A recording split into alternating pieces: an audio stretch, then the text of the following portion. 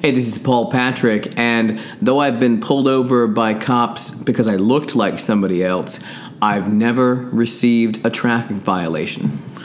Hi, I'm Van Kelly, and when I was in high school, I was suspended for 30 days for smoking weed.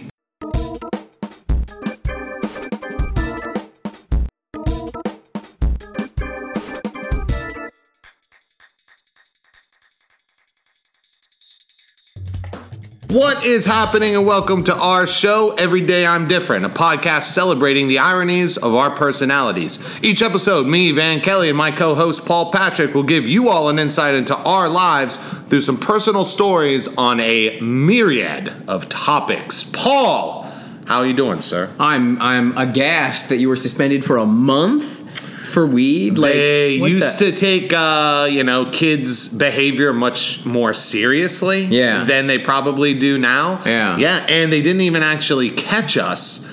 It was rumored, and the teachers who were in charge of the trip said, "We have just heard rumors.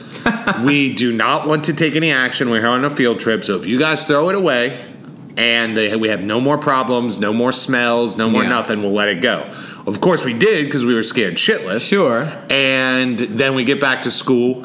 Some kid who was in the room told his mom, who was on the school board, she raised a stink. They brought us into the principal's office, told us that we knew we did it, played the whole reverse psychology, got us to admit it, and then suspended us for 30 days. Wow. All right. Yeah. Meanwhile, I got a buddy who he teaches middle school. Yeah. And somebody in one of his classes was just suspended for 3 days for vaping in class. Now, this is an 8th grader vaping. Yeah. But still, fucking idiot vaping in class and suspended for only 3 days. And it's their Christmas break or whatever. So wow. Yeah, early vacation. Oh my gosh. Yeah. Vaping in class, in the teacher's grill, sitting at their desk. Yeah. Wow. I want to say they said it was either a math or a social studies teacher. Well, now, but I haven't done the. I haven't done the research, but I have heard that it's safer than smoking. It makes you beautiful. It clears so we up should have rewarded him. Yeah, right? No, well is that done. not true? Again, looking out for your safety. Haven't done the research, but that's what the commercials tell me. I'm assuming he was suspended for just being a douchebag. Dude, you look like a hipster idiot. Yeah. Paul, do you want to go first with your category today, or do you want me to? We could flip a coin. What are you feeling especially? I think I want to go second. Okay, all right. Yeah. Well, then let's start by looking back. Okay. Let's talk about nostalgia. Gotcha. This one may be good for my topic as well, actually. Okay. Okay. All right. Well, there's just a bunch of things that have been getting me thinking about nostalgia this week. Okay. One thing in particular, in one of my classes, I think it's pretty obvious at this point, I'm a Latin professor. We've been reading a work by an author named Sallust called the Bellum Catiline. Ooh. It's all about the Catilinarian conspiracy against the Roman Republic. Now that's the plural of Caline? No, Catiline. It's the genitive. It's the possessive case. Oh, gotcha. So it's Catiline's War. Gotcha. But of course, it could also be kind of objective. Anyway. So the Sallust is talking a lot about evil, actually, about villains as a whole and bad guys and what makes men evil. And so he actually starts talking about the history of Rome and how things used to be and how courageous and for the state and for the people the Romans used to be, and how the people of his time are all degraded and corrupt. And so I was discussing with my class whether or not that's a common trope, and it is, about the good old days, how things used to be better. Make America great again. It was the first thing somebody said in my class. Yeah, exactly. Yeah. Well, good for them. Yes, exactly. I'm glad they made that parallel. They were wearing no hats, but they, So there was that, and then also today some of my friends were talking about best of lists of the year and best of music specifically, and one band some friends were really big on because they sounded a lot like a 90s band, and that got another friend of mine to say 80s and 90s were horrible. People just have this weird, why do they love the 90s so much? And I mean, that especially for our generation, 90s kids, I think there's a lot of 90s nostalgia out there, and there was 80s nostalgia, I'm sure. I cannot imagine there's going to be 2000s nostalgia. What are they going to be nostalgic for? Dude, are you serious? They're nostalgic for the Wild West days of the internet. When I still feel like that was the late 90s. But oh, no. What do you mean by the Wild West? I'm talking days? about Wild West as far as like online like online social media and stuff. Where like, and I'm not promoting this, but when I talk about the Wild West, I'm talking like you could sign on and make up a screen name and just be whoever you wanted on the internet. Say whatever you wanted. Pretend to be someone else. And I think... Wait, people don't do that now? No, I think there's a lot more accountability on the internet now. All right, like man, Kelly. I'm telling you, no, I'm not saying that doesn't still happen. Yeah, but I'm saying that like you've never seen these news stories of like some random person saying something ridiculous, and because they're part of like somebody famous's Twitter feed, it gets blown up to like internet. Oh, sure. That's the sort of stuff. I'm talking about. I get you. Oh, so you're saying that there was none of that back then. Okay. It was like the internet was the Wild West.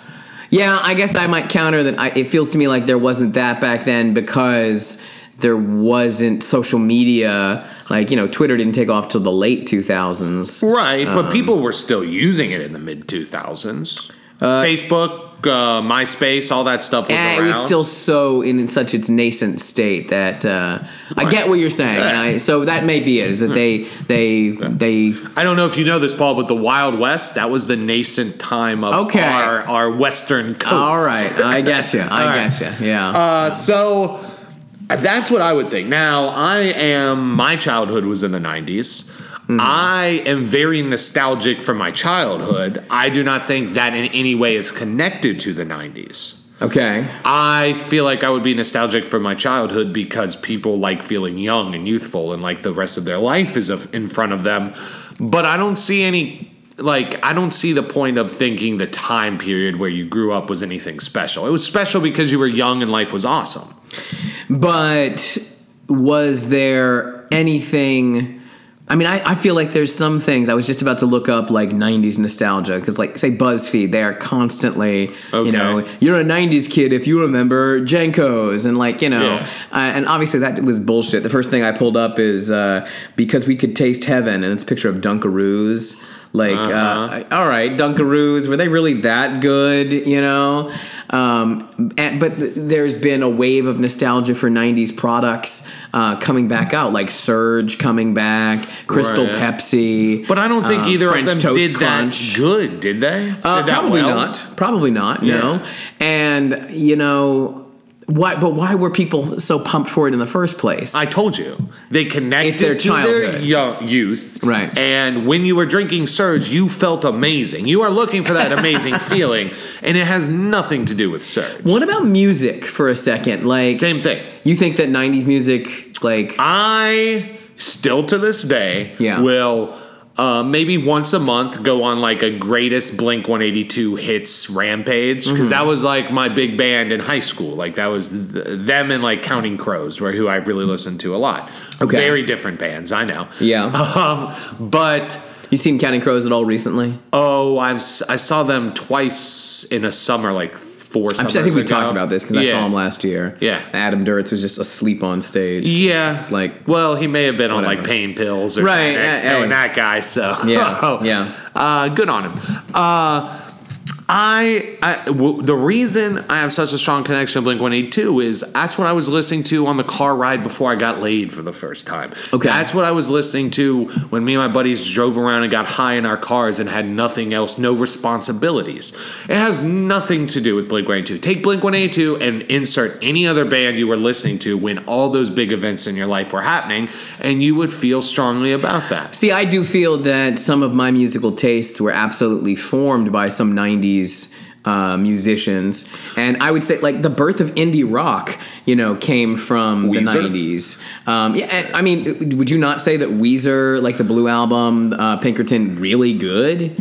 Or you think it's rose-colored glasses from... No, I think those two albums are really okay, and I think there's a lot that are. In fact, I was just complaining how you don't probably have XM Radio. No, I've listened to it. They have an old school show on their indie channel, and their rule is that they don't play anything younger than 10 years old. And I've been recently complaining, like, that's bullshit. Like, that's not old school. That's not nostalgia, really. Yeah, from 2008 or 2009 next year. That's too new. They shouldn't play anything after 2000. Yeah, definitely. But that means like there's some really, really good stuff from the 90s. Oh, absolutely. Yeah. But that's just a product of a time. Every era, every 10 years, every decade is going to have good music, bad music, good writing, bad writing. I don't think you... But I think on a whole... How else are your musical tastes going to get procured, for lack of a better word, other than the time period in which you grew up? Now, I would argue even if you listened to the 90s stuff and you said, oh, that's terrible, and then you went back to the 80s and 70s, I still think the defining factor was the music around you when you grew up. I think that's just you being a product of your environment, like the time in which you were born.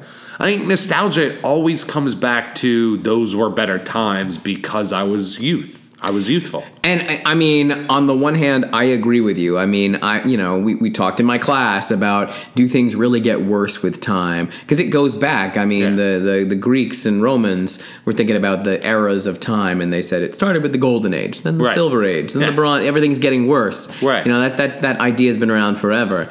And, obviously, I don't think that we are worse off than we were in 1950. There's a million ways that we're better. But then some people will point to the return of fascism and Nazis and, these things global that we thought warming. we were better than and we are getting worse than. Right.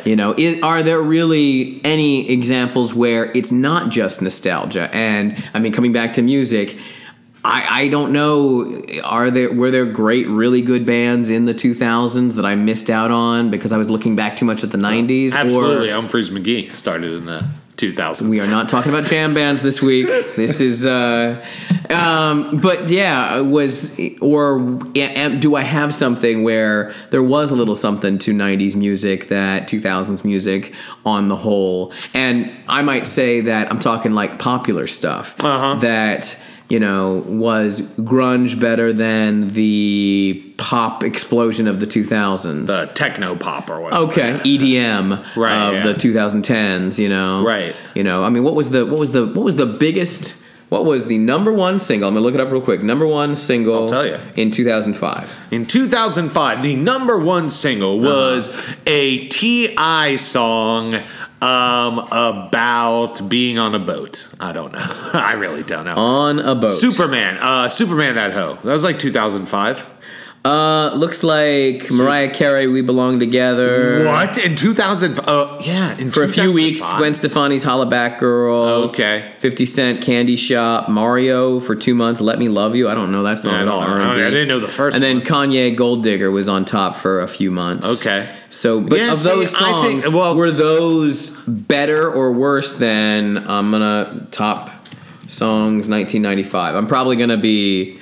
Oh, fuck that. Quit messing around. Do top songs 1972 or 1965. Like, let's put it up against some real pop bangers. Coolio Gangsta's Paradise was number one single of 1995. Okay. See, so. I don't know. I don't know why Gold Digger is any better or worse song than Gangsta's Paradise. Oh, I don't think it is. You know, and it's definitely, this is coming back to proving your point, perception of what I connected with. Like, looking at the top singles of 1995, you got Gangsta's Paradise, TLC Waterfalls. That's a great song. It's okay. And then TLC Creep, Seal, Kiss from a Rose. Ooh, good song. Boys to Men on Bended Knee. What about Return of the Mac? Another Night. Was Return of the Mac on there? Mariah Carey, Fantasy, Madonna, Take a Bow. Jesus. Yeah, that's a terrible Madonna song. I don't even know. You got to get down to number 14 for Blues Traveler, Runaround. Ooh, that's a good one. Yeah, Hootie and the Blowfish, Let Her Cry at 26. Okay. So here's the thing. When you are living that, you are much more inclined, I would imagine, to stick up for it because it's like part of your personality. Yeah. When you become older, you define yourself by your family, your friends, your job. Yeah.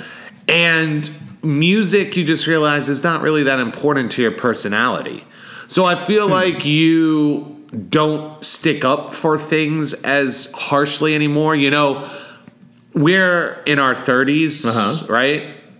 Yes? Yes. And we would, even if I really liked a song that came out right now, and I actually want to do this on another music. You like a song? I do. Music. Remarkable.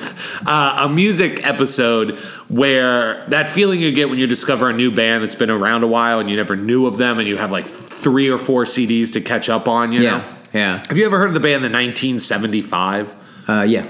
I found out about them like 3 or 4 weeks ago, and I've just been on a rampage with them. I've been loving them. Interesting. But if anybody nowadays was like, that is stupid music, I don't like that, I'd be like, all right, cool, yeah, no problem. Yeah. But in my heyday, if you had been like, Blink-182 is crap pop punk, I would have been like, what the fuck are you talking about, dude? Oh, yeah. So I don't think nostalgia is as strong as when you're in the moment and you're defending it because it's part of your personality. Patton Oswalt has a pretty funny bit about that. I'm a genius like Patton Oswalt. Thank you, are very, very similar, yeah. His bit is about like how he used to hate certain music so much. Yeah. He'd be like, "Oh, they're just like that to get pussy." Yeah. And like looking back, he's like, "What is wrong with that? They got you know what some people in this world do to get pussy." And Patton, what were you doing by sticking up for your music? Right. You were trying to seem cool to some girl who liked that type of music, and you were trying to get pussy too. Sure. Yeah. Exactly. Definitely. Yeah. So like, and it's kind of the flip side of what you were saying. The older you get, the less you hate things. Right. Yeah. You know, I don't got time to hate rap rock anymore. I don't give a shit. You know, not at all. Like who even cares? Yeah. It's. That's why, and not to make things political here, because I don't want to. Yeah. But how all these older people are like. You always hear about people, like, I can't believe that comedian said. Like, when you get older, don't you just realize you don't have to listen to it if you don't like it? You don't got to, watch it if you don't like it. Right. I understand rap rock still exists. You know why I haven't heard any of it? Because I don't go looking for it. I don't type it into YouTube. I don't listen to those channels on XM radio or radio. Yeah. So I just don't understand how other people can't see that when you get older, there's just so much out there. Fuck off and let people like their own shit. But coming back to nostalgia. Yes, I was going to. Are there any things that the world is getting worse other than, global warming? Right. Like I was thinking today about my students and attitudes. I haven't mentioned it on here, but this semester I took an extra class at a local high school. They just needed an extra person, and I had not taught high school for like 6 or 7 years. Yeah. I used to, but it was really interesting going back to a secondary school after this much time. And I still can't quite put my finger on it, but there's something about the attitude of students that I feel has changed. But obviously it might be me who's changed or my expectations of them. But just my memory of behaviors from 10 years ago are wildly different. Like there's been a sea change, and I don't quite know what it is. And so I was trying to examine within myself, like, am I just being nostalgic, Well, I read some article the other day, and this might be simplifying it too much, or you may have already thought about this and it doesn't really fall into your argument, so you didn't bring it up. Yeah. But the author said something to along the lines of, when we were coming up, like, we did what was expected of us, and without question, because we had faith in the system or something like that. Nowadays, kids just don't find the inherent value of doing something just to do it. They have to know what the end goal is. They have to know blah, blah, blah. Yeah. And, and to me, this comes back to, like, your stance on jobs and, shouldn't we rework the system? Yeah. I think all these kids with attitudes you don't like would be on your side of reworking the system. Oh, yeah. But see, I'm old school, and I would say, you know what? You're going to run up with a boss who the boss says, I don't give 5 fucking shits whether you know why I'm asking you to do something. Right. You can fucking do it, and I'll pay you, or you don't, and I won't have to fucking pay you. But see, the kids then would argue, well, then the boss's attitude needs to change. And I would think you would be on that side too, because if you're willing to change the idea of, well, the work week has always been, 8-hour days for 5 days a week. Well, why does it have to? Well, then I'm going to play the devil's advocate and argue for the kids and say, well, it's always been the boss being a dick who's calling all the shots, and he does his thing his way. but does it have to be? Oh, and I absolutely agree. Like, my first reaction to changing attitudes of students has been like, this is the way you're supposed to behave. Right. And I had to stop and think about my own philosophy of you know, and think, wait a second, should they be the ones to have to change? And then also wondering, why did they change? Yeah. And obviously in the last 10 years, people are probably maybe not familiar with secondary school, how some things have changed on a national level and on local levels about testing and and you know, this is a whole you and I, did you ever take a state standardized test for like No Child Left Behind? I think I was like in the you might have been in like the first class. I think I was in the testing, like the try it, let's get our base scores. Yeah. So we didn't have to pass it, but we took it. See, we didn't take, my class was like the last one who didn't take it. Okay. It was brand new for everybody after us. And now after, you know, reveal my age here, after 20 years, we've had a couple of generations go through this. And yeah, you know, what you were saying about the horses, what you were saying about wanting to know the intrinsic value, because it's just, I think they can see it's just bullshit. Right. You know, they've been fed this bullshit for 20 years. Right, yeah. And they don't understand, why do we have to do this? Well, you just have to, but there's no value to it, and there's no failing it either. Like, you know, you get unlimited time to do it. You get unlimited chances. Maybe unlimited. I don't know. Yeah. You get a lot of chances to try again. You know, you get extra help. You get tutoring. They're gonna push you through however they can. It's almost like there's no failure. Well, here's my problem with what youths I have dealt with, and I don't know. I still consider college kids youth. I'm old. Oh, absolutely. Right? I mean, and especially because, I mean, you and I have taught kids who came through this system as well at this point. I'm sure there's a difference in their behaviors between secondary school and college, but yeah. So here's my problem with it is I get that, but first let me start with my philosophy. Okay. I was always raised, first of all, I feel like the reason I got into education is because my parents made... And Paul, if you ever want to use this line when trying to get a job next time, you absolutely can, because it kills in interviews. The way I was raised, I could never imagine my life without education.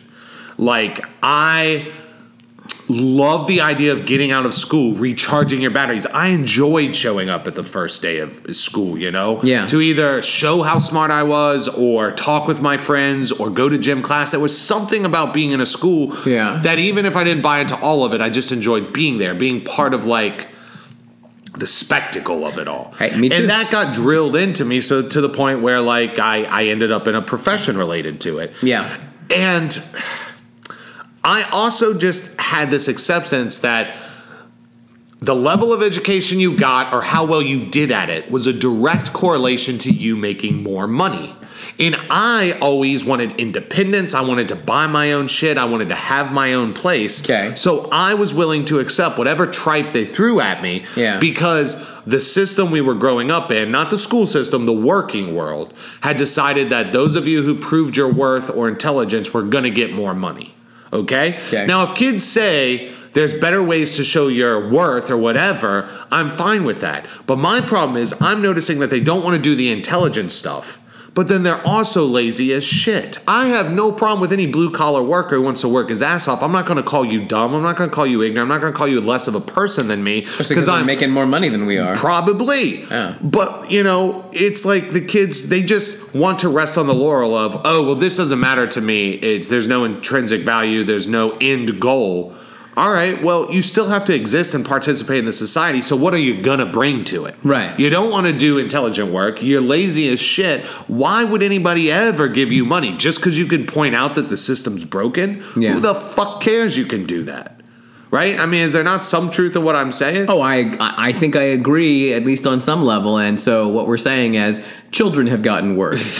So, I've been trying to avoid it. Nostalgia for the way kids used to be. Right? And I brought this up, I think, in a personal example to you. Or maybe it wasn't you, but I have a teaching buddy who anytime I start bitching about students or the like, he always goes, well, don't feel too bad. There's a cave that was found near ancient Rome Yeah. And in the cave, there were these like writings or tablets or something where essentially professors were saying like, oh, the kids of today were never like, so even back in ancient Rome times, they were saying these darn kids. Right. Oh, absolutely. Absolutely. Maybe I'm rationalizing, but I feel like we actually have some real problems that we can look back on the last generation or two and see what we did to cause the problems. I am willing to accept and make changes to our society as a rational thinking, realistic person. What I don't see is the youth giving us any options. Yeah. Them just saying, we deserve it, or you know, we need a change, so make it happen. They're not doing anything to make that happen. I would love to work a 4-day work week because we're all dicking off and don't take one day serious. Right. But you guys aren't going to change anybody's view of just sitting around and whining about it. And I was about to say that. What was I about to say? There's so many other factors. I can say, it's the way we started testing in the last, 20 years. No, that is certainly not the silver bullet. But it may be a factor, but the advent of technology, the cell phone generation, and the real facts of life are that educators have to change. Yeah. The cell phone is not going anywhere. Technology is not going anywhere. If we don't embrace it. And you know what? You are exactly right. Maybe they are right. Like, why do we work a 5-day week? Why haven't we gotten so much technology that we don't need to work this much? Like I swear to God, if these kids coming up today don't change the fucking system after all the bitching they do about tests and stuff, that's fine. I don't want to give tests ever again. But you know what? I'll never be in a position to fucking change it. I'll be a teacher when I'm 50. You all are going to be making changes. Make that shit happen so I don't have to give tests anymore. Well, according to my friends anyway, millennials don't vote, so it's not going to happen, I guess. Interesting. Do you vote, Paul? Oh yes. Interesting. Yes. And all my friends do, and yet everyone's like, "Oh, these millennials." Yeah. Oh, I don't vote. Oh, the generation younger than me, they are falling down on the job. No. I don't vote. Back in my day, Yeah. So nostalgia. I agree that it is a tricky beast. There's too many people who are going to look back on everything and say it was all better in the past. And that's too easy of a thing to do, and it's not right. And it's also too easy to say it's all better now, because it's a complicated issue, and I don't know. Yeah, it's just so obvious to me. Oh, really? Music sounded better when your dick worked, and you could drink all day and not get hungover, and you had all the possibilities. Oh, things sounded better. They tasted better back then. Look, really? This episode is not about my dick not working. Okay, look, that was in confidence, and but you know what I'm saying? Like, it's just such an easy thing. Yeah, and I don't know. I mean, give me some things you like recently that you would say are as good as the things you liked in the past. Everything. Everything? Okay. Although you talking about nostalgia and that context, I've been thinking a lot recently about how what am I going to get to a point where there's not going to be an amazing new book I read or an amazing new movie, because nothing's going to move me the way that something did when I was 20.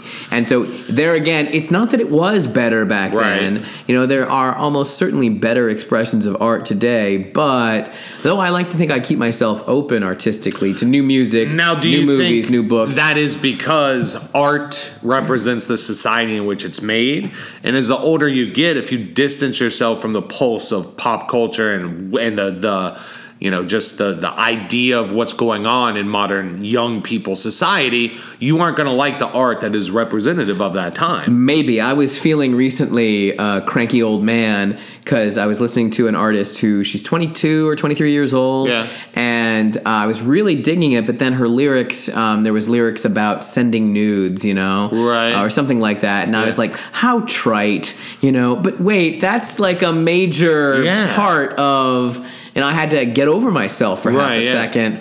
And I mean, how many bands do we listen to that talk about driving alone by yourself at night? Sure, and I'm sure that sounds trite to people. Oh, absolutely, yeah. You're like, oh no, it's actually deep. No, it's not, motherfucker. No, it's just what we did all the time back then, because we couldn't stay home and get on our phones. So I had to check myself and, again, keep myself open. Yeah. But am I going to have anything that's going to enter my top 5 at this point? I think this all boils down to experiences are important when you're young. Yeah. And when they're old, they're just really not. Or you've done it. Something has to be like so entirely brand new. You know? Maybe.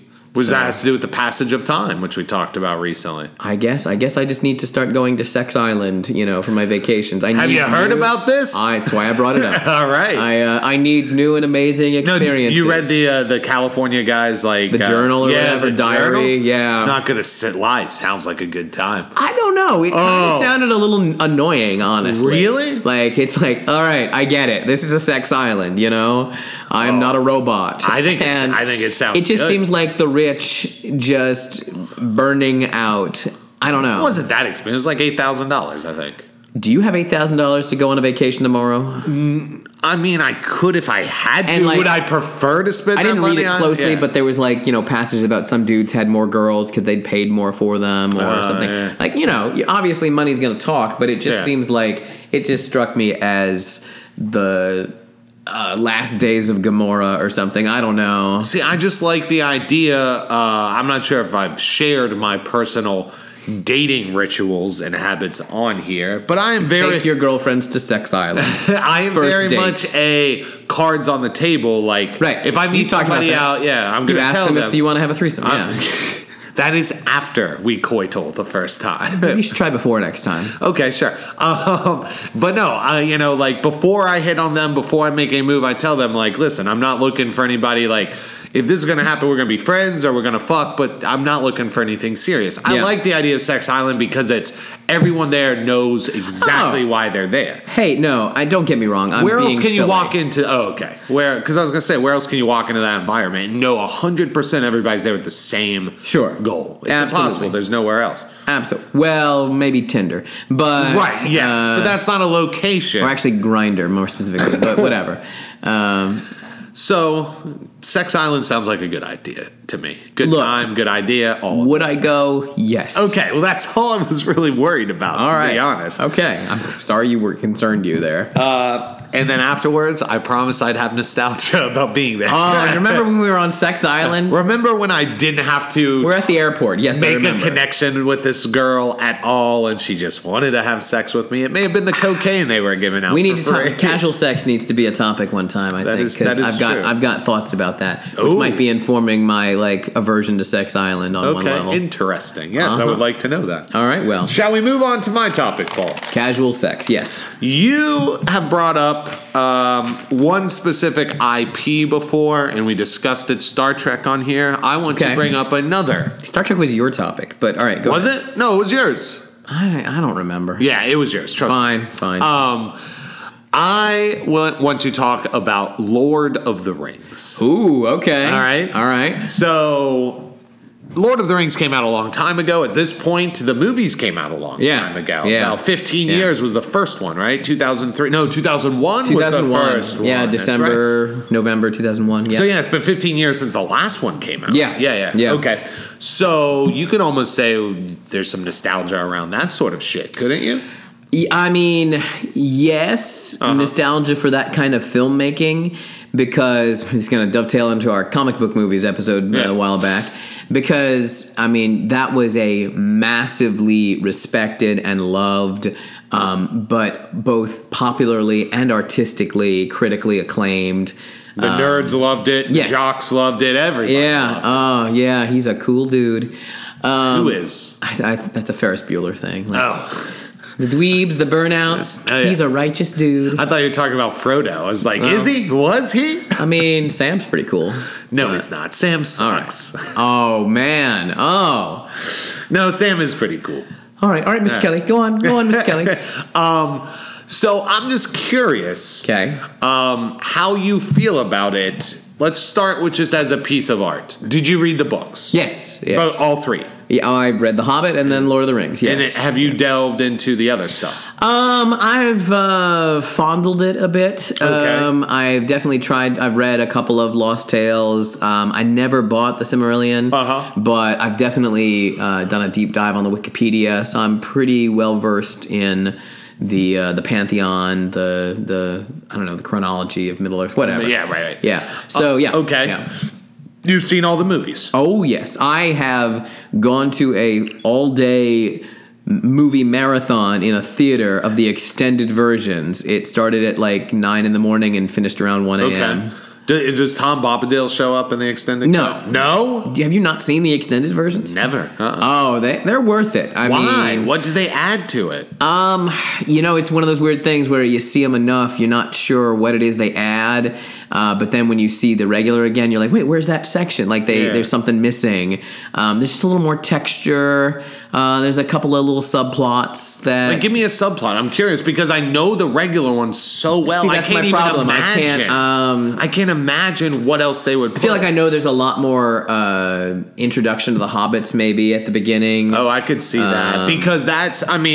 All right, so this leads me to my next question. Which do you prefer if you had, let's say, like the desert island question? Would you rather be marooned with the 3 movies, or would you rather be marooned with the 3 books? Ooh, that is a good question. I know. Not for me. It's clear winner for me. Really? Yes, the movies are so much better than the books. The movies have become Lord of the Rings in my mind, in popular culture. Right. Everything that's attached to them now, to Lord of the Rings itself, the property, it owes a debt to those films. Okay. I hate that argument, but go on. Well, but it's just like that's what they are at this point. Like Peter Jackson's vision of Middle Earth is Middle Earth. However much Christopher Tolkien or whatever would like to object. Yeah. I think I've mentioned on here before that I have put a lot of time into Lord of the Rings Online, a massive multiplayer online game. Cool. Yes, I was very sick. What's your character's name? Milsalin. Miss Salin? Milsalin. Okay. Right. Well, it was an in-joke with some friends. Anyway, he's a dwarf. Cool. Yeah. So, and the games are super heavily film influenced, obviously. Okay. So, yeah. So let me ask you something. But you do like the books? Yes. Okay. Yes. Why? Because I very much respect the world that was created. Okay. I'm very into. But Tolkien was a classicist. Now let me ask this because I don't know. I have only read the first book. Okay. No, I've only read The Hobbit. No, I've read all of The Hobbit. I've read half of Lord of the Rings, or half of Fellowship, and I have read like the first couple chapters of Two Towers. Okay. They did not interest me.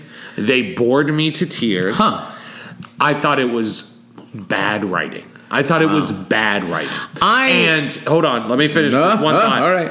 If I haven't mentioned this before, which I'm pretty sure I have, fantasy is my favorite genre. Right. I love fantasy. Yeah, that's why I'm a little confused. My problem with it is it doesn't world build at all. Really? Yes. I don't know the inner workings of Rohan versus what's another stupid area? What's there's Rohan. The Shire.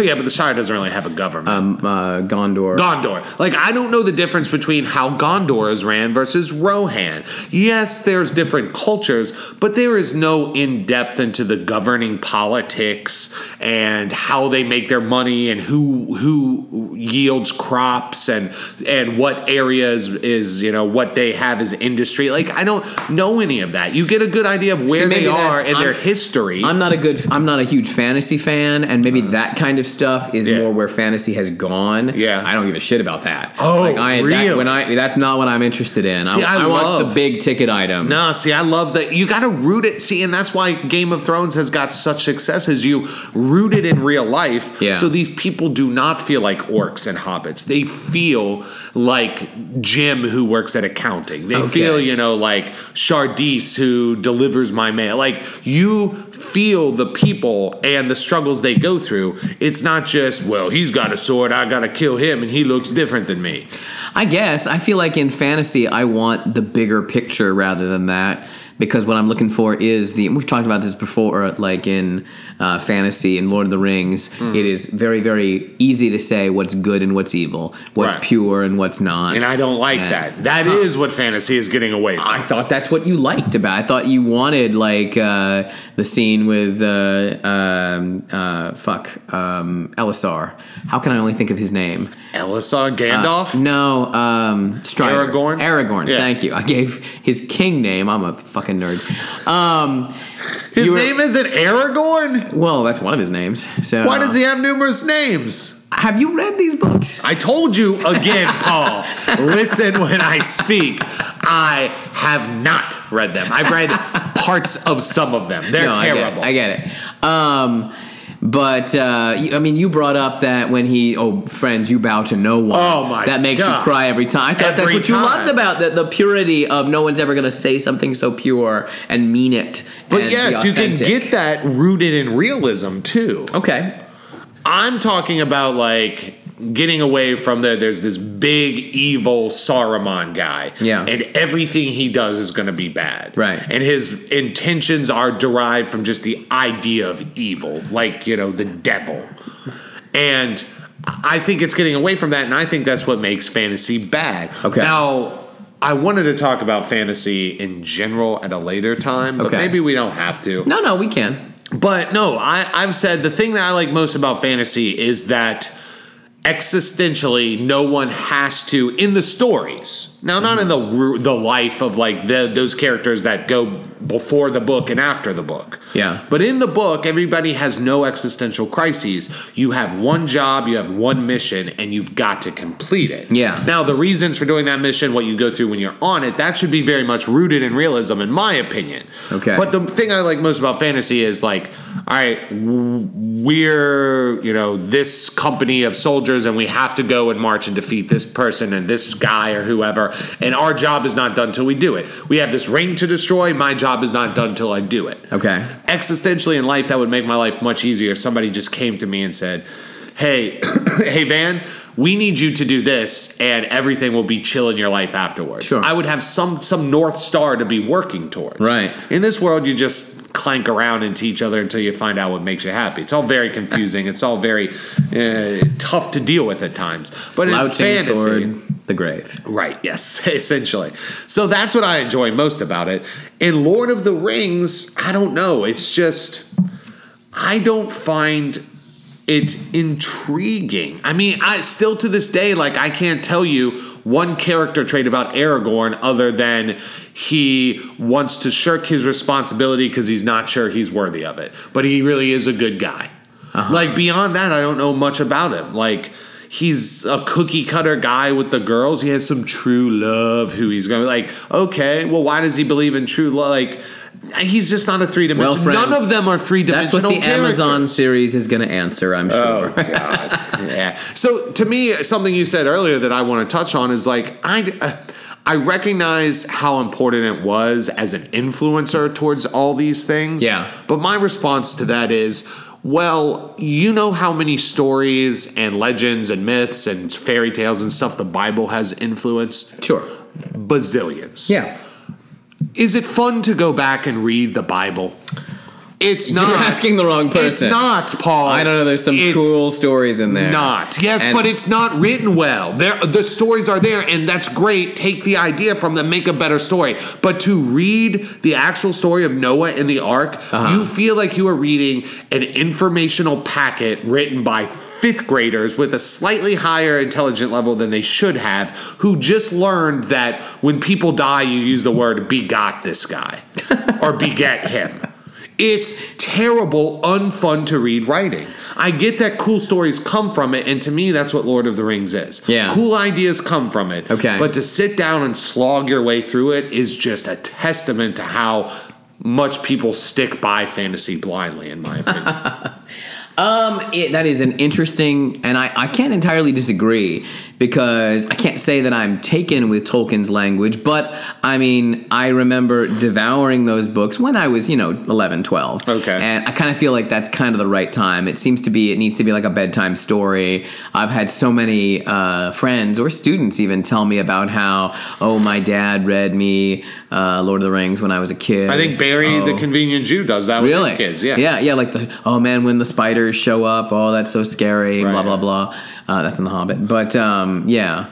That's not in The Hobbit. Well, there's spiders in, yeah. Oh, the spiders. I thought you said the spider. Yeah, not Shelob. I was going to say, why aren't you calling her by her name? That's one I do now. Right. Yeah. But,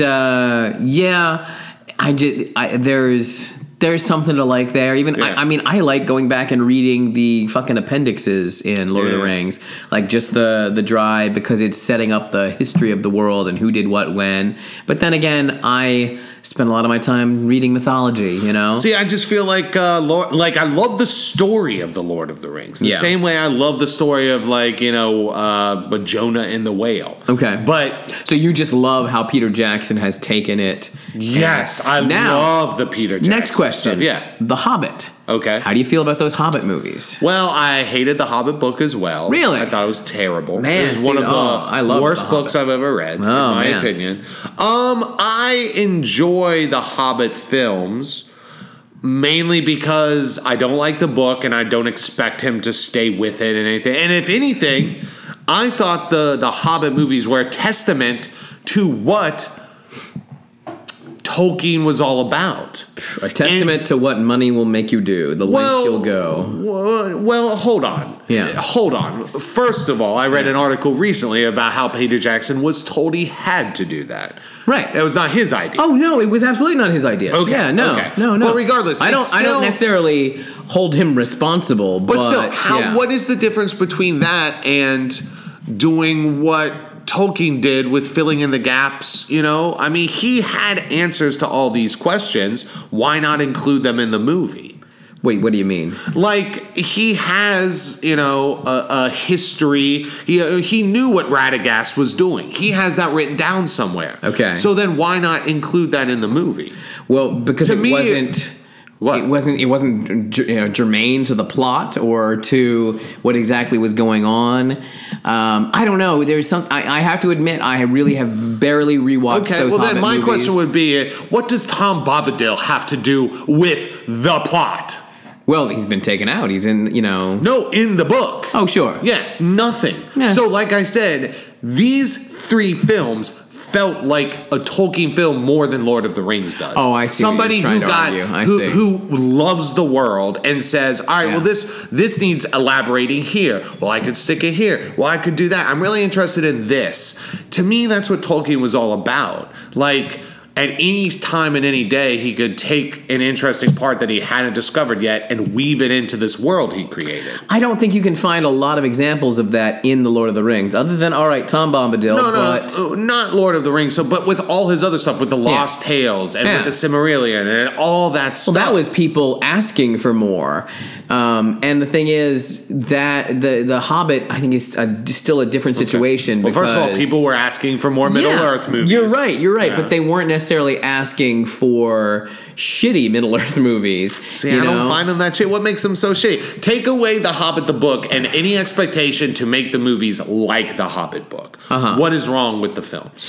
It just goes on. There's not enough story there. There's not enough story for 3 whole movies. I remember it feeling kind of ponderous and why are we diverting into this nonsense and why is it taking so long? Like give me an example. I can't remember. Okay. Because I can't remember those movies. They left so little of an impression. Well, there was the love story between the 2 elves. Oh, yeah, who even cares? Yeah, and the elf and the dwarf. Well, I mean, I imagine a lot of people care about love stories. But it just was superfluous to what the story actually was. And see, I felt like the Kate, what's her name thing was superfluous, and not Kate, Liv Tyler stuff was superfluous in the Lord of the Rings stuff.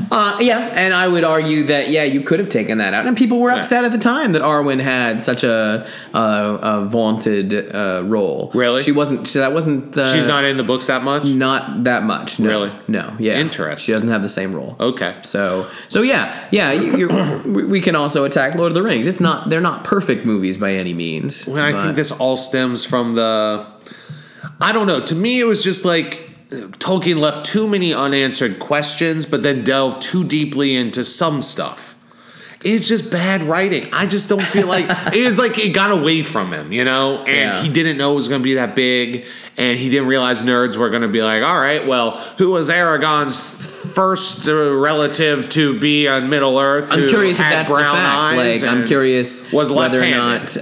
Yes, I know for sure, or I remember reading for sure that, like, obviously The Hobbit came first, and he didn't necessarily intend for the ring to be what it was. And see, that's the sort of shit where I just drop my jaw and I'm like, what a fucking genius. To have this one children's book and take out of all the stories and shit that the little shitbird, what's his name? Bilbo goes through. Yeah. All that shit he goes through, and then be like, oh, you know what? Now that one ring was actually the most important thing that has ever been. And he went back and he rewrote The Hobbit. He edited it a little bit to make it a little bit, to fit it in with Lord of the Rings. To kind of like accent how important the ring was? I think so. See, I don't remember the details. Is so awesome to me. I love that. Well, there you go. You love Tolkien, I see. I do not like Tolkien at all. So, but I guess I'm saying that, you know, once it caught on with publishers, was it so wrong of him to go on and on, like you say? Like, it's what this world he created. You are working on a fantasy series, right? Yeah. You are building out a world. Yes. Like, do you see an end where you can be like, well, I'm done talking about that world? How much time you got, Paul? Oh my God, 45 minutes. First of all, my story takes place on a straw planet that is hollow in the outside, has a very long extension up and a very long extension down, with different barriers in between the different worlds. So yes, there are going to be, hopefully, if I ever become a writer, there are going to be numerous book series set on this straw planet. Okay. And then my idea would be to tie all of those stories into a massive story about the fate of this one planet. Okay. So yes, I am very much down for expanding and expanding and expanding. Right. I just think he didn't have that plan to begin with. So, and I have a beef with this with the Harry Potter lady, J.K. Rowling, too. It got away from them.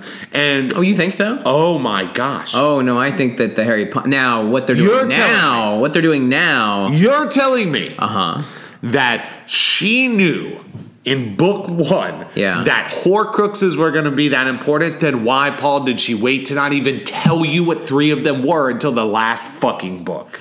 I can't say for sure. I think she made up that Horcrux thing like around book 3. Now book 2's got the diary and all that stuff in it, yes. Right. But I think she was like, all right, I'll figure out what the other ones are later. Like, if you are making a complicated web of a story, you cannot say that.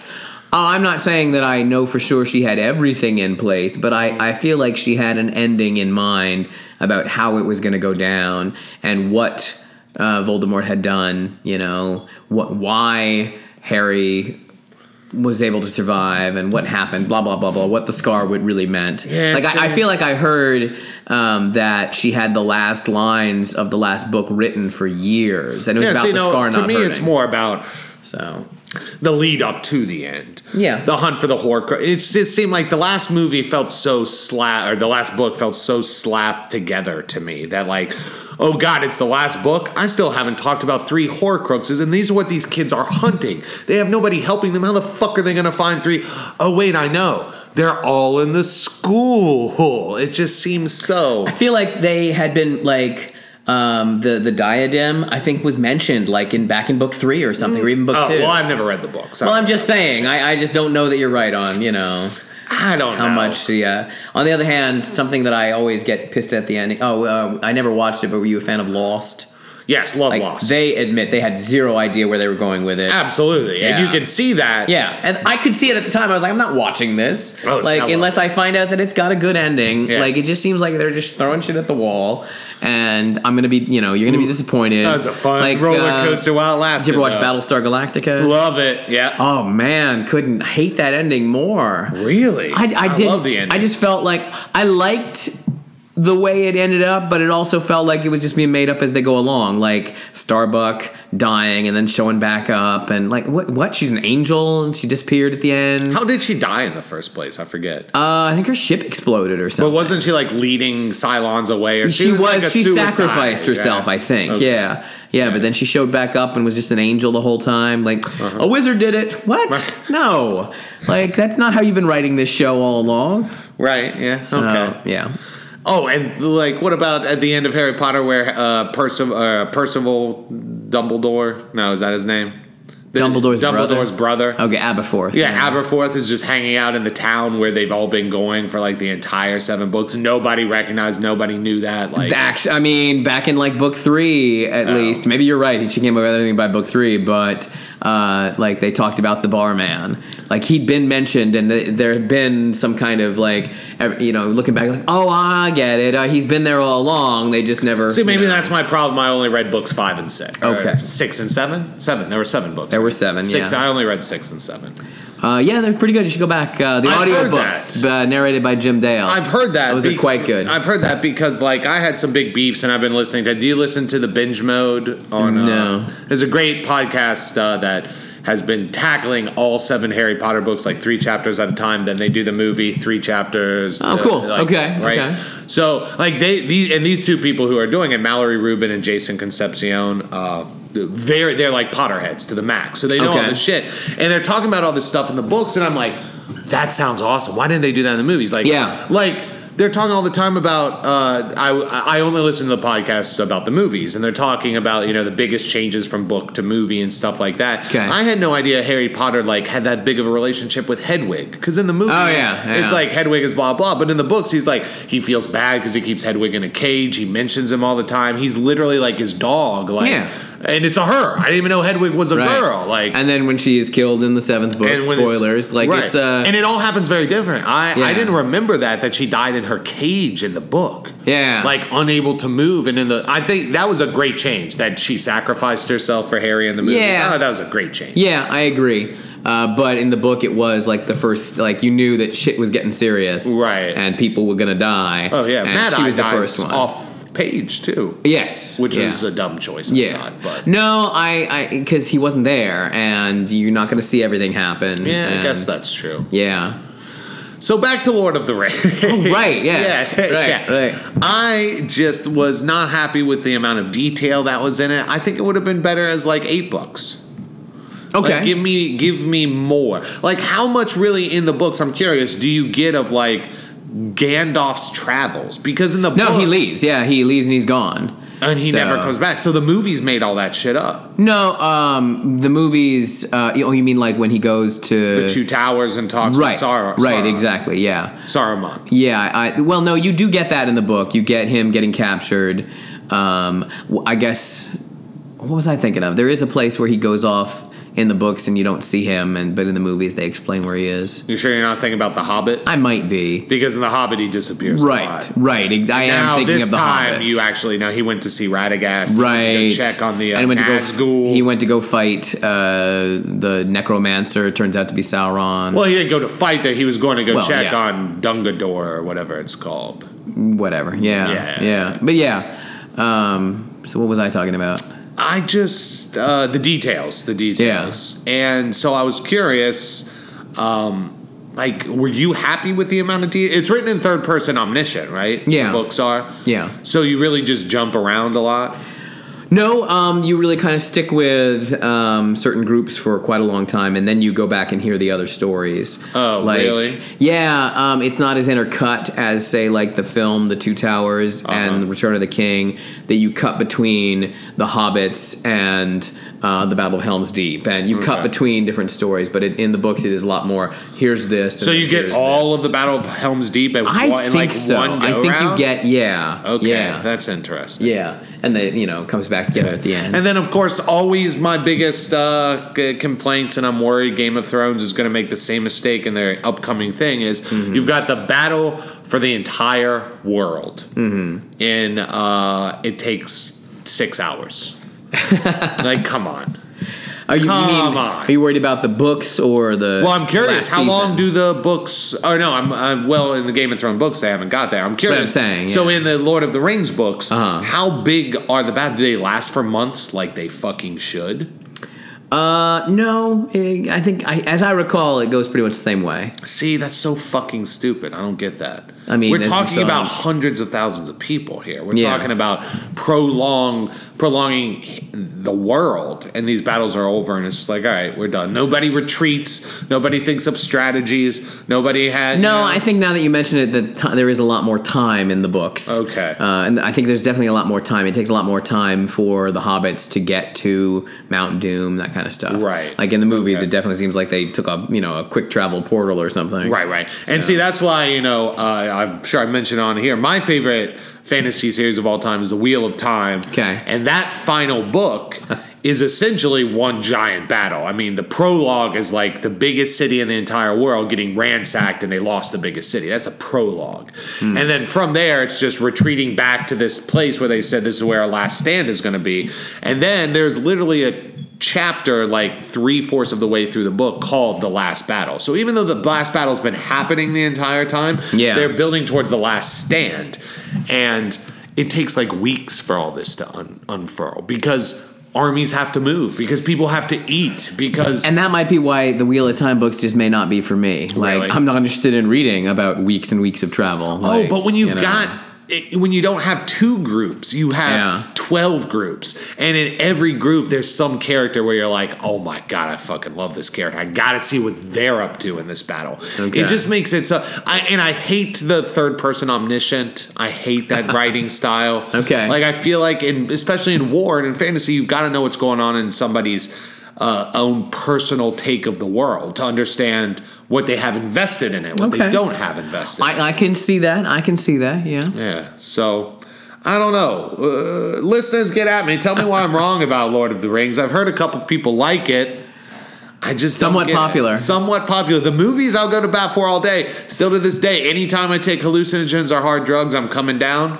Fellowship of the Ring is what I watch to calm myself down at the end of the night. Love it.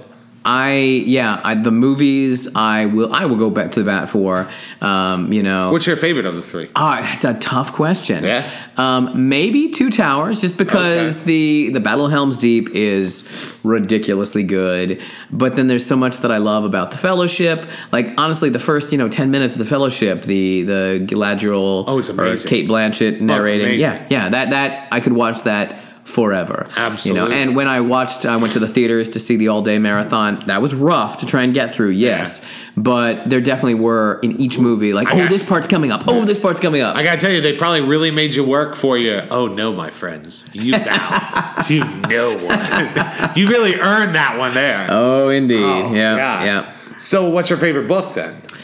Probably Fellowship. Really? The books, they aren't broken up the same way. And the movies, they end the Two Towers with kind of a cliffhanger with Shelob, but all that. No, they don't. Yeah. No, they don't. Yeah, the Shelob is not it's kind of a cliffhanger with. Maybe I'm describing it wrong. You're describing it. No, the Two Towers ends. I'll tell you the last scene of the Two Towers right now. All right. It's them walking. Yeah. Oh. What I'm saying is Gollum is saying I thought she will take care of. I thought you meant you see her. No. Everybody's like, oh yeah, Shelob's coming. But I want to say that entire bit was in the Two Towers. Like half of the Return of the King is the appendix. That's just a list of dates and things, which is what Peter Jackson was able to use to expand The Hobbit, all the information that was in there. Because that's the real problem, is that they wanted to make all these movies, but he only had the rights to certain movies or certain books. Okay. So, yeah. So how does the Two Towers end then? Where does it end? I want to say it ends with Rohan. And I can't remember. I honestly can't remember. Where does the Return of the King pick up? All right, stretch for a second. So another part that I just remember trying to get through Lord of the Rings, The Fellowship of the Ring, which Fellowship of the Ring is my favorite movie. Okay. It took too long to get going. It felt very similar to The Hobbit, which I didn't enjoy. Okay. Yeah, I don't know. It was... Two Towers ends with Frodo being taken captive by the orcs. So Sam assumes he's dead after he's been... Oh, wait, so the Shelob stuff does happen in the Two Towers. Oh. Yeah. Because the Two Towers is broken into books. So they're book really... 3, The Treason of Isengard, and book 4, The Ring Goes East. So the third book, Sam and Frodo are in the bad place, Mordor, the entire time. Yeah. Oh, what did they do in Mordor that takes so fucking long? Because in the movie, that just flies by. They just like walk across the field and that's it, pretty much.